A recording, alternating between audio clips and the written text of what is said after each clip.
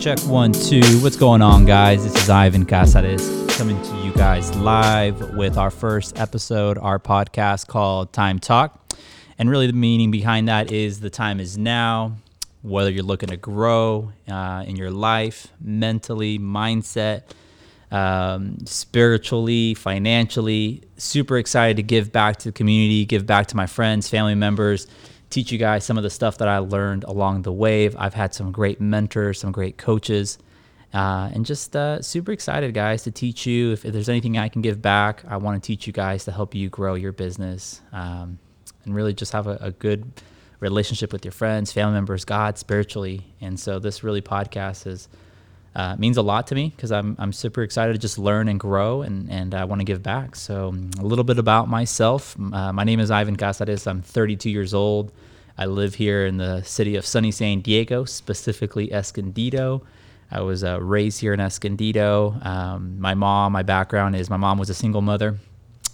She grew up, raised me, and super thankful for that woman. She gave everything to me that she could. And, kind of growing up, I always joke about this, but my babysitter was the TV.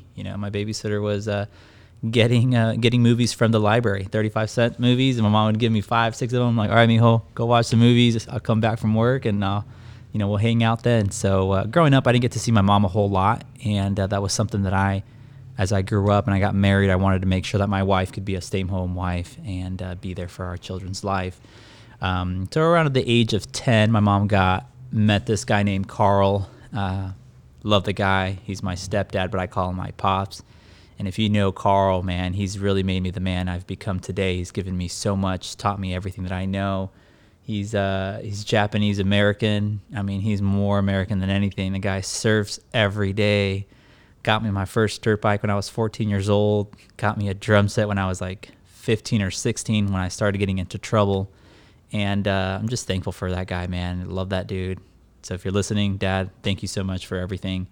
And so, my mom got married about the time I was 10, and that was great. And a couple of years later, I think they bought their first house, and that was kind of an experience, not knowing I was going to get in real estate, but seeing what that looked like and that journey, and driving around looking at a bunch of homes.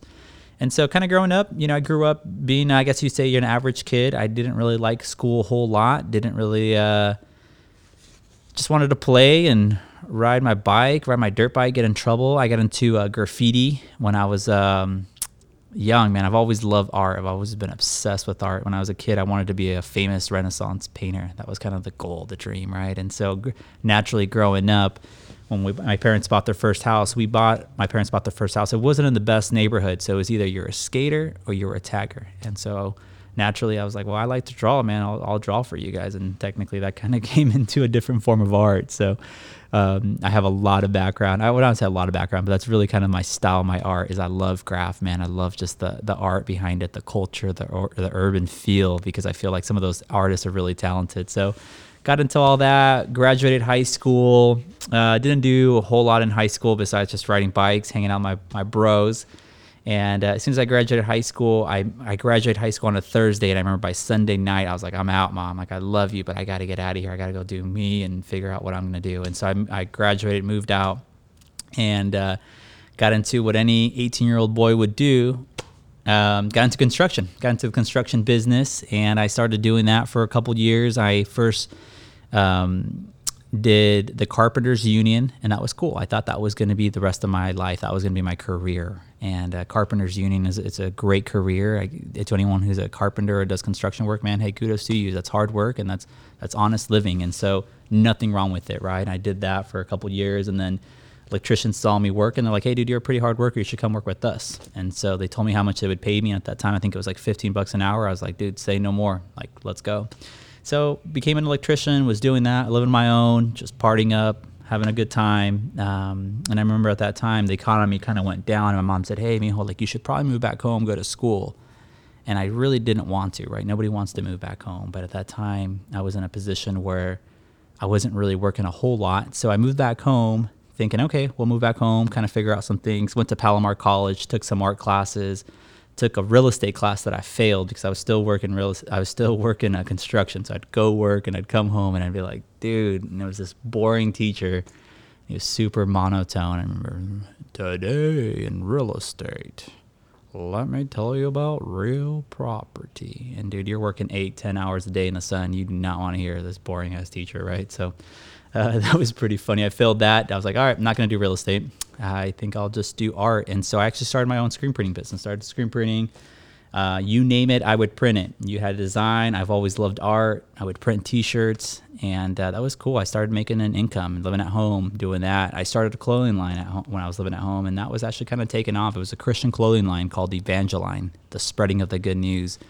And I did that for a couple of years and grew it out to the point where we were traveling, selling shirts in the back out of my truck, and man, it was cool. I really enjoyed it. It was a good time, and I don't regret nothing. I think it made me who I am today. I've always been a hustler, always been selling something. And so, got into the printing business, and then I met my beautiful wife, which at that time was a girlfriend, and I realized, all right, man, I could either sell a $10 shirt or I could sell a house and make $10,000. And so it was no questions asked. That's when I was like, all right, I got to get serious about this real estate gig. And growing up, my dad has always been a good person, my rock, right? And so I remember when we grew up, we went to a Rich Dad Poor Dad seminar. So if you guys never read this book, check it out. Robert Kiyosaki, I think I said his last name right. Great book.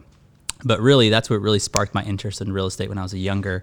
And I remember my dad, we went to one of these like seminars where you like get rich, right? Get rich quick, and you pay me $40,000 and I'll teach you everything. And I remember me and my dad were like, all right, mijo, like, he didn't say mijo, but he said, son, all right, you go ahead and become a real estate agent, and I'll be the investor, and together we'll make money. And so that was always in the back of my head. I wanted to do real estate. Like I told you guys, I went to college and took a real estate class, which I failed.